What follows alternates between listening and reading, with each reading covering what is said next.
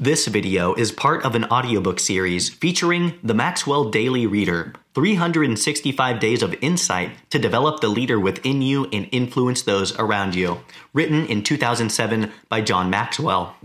For more audiobooks, please visit my YouTube channel, find me on Spotify, or visit my website for downloads. February 21st. Embrace commitment. The world has never seen a great leader who lacked commitment. If you want to be an effective leader, you have to be committed.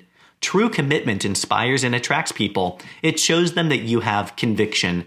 They will believe in you only if you believe in your cause. People buy into the leader and then the vision. What is the true nature of commitment? Let us take a look at 3 observations.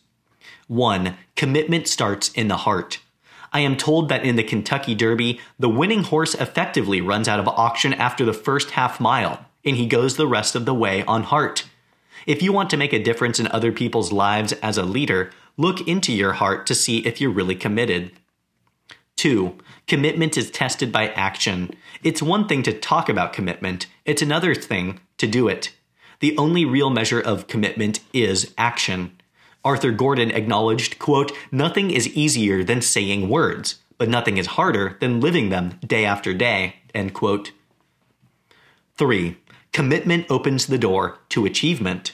As a leader, you will face plenty of obstacles and opposition if you don't already, and there will be times when commitment is the only thing that carries you forward.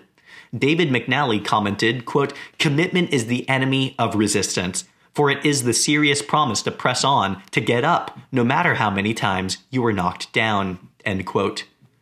How do you measure your level of commitment as a leader?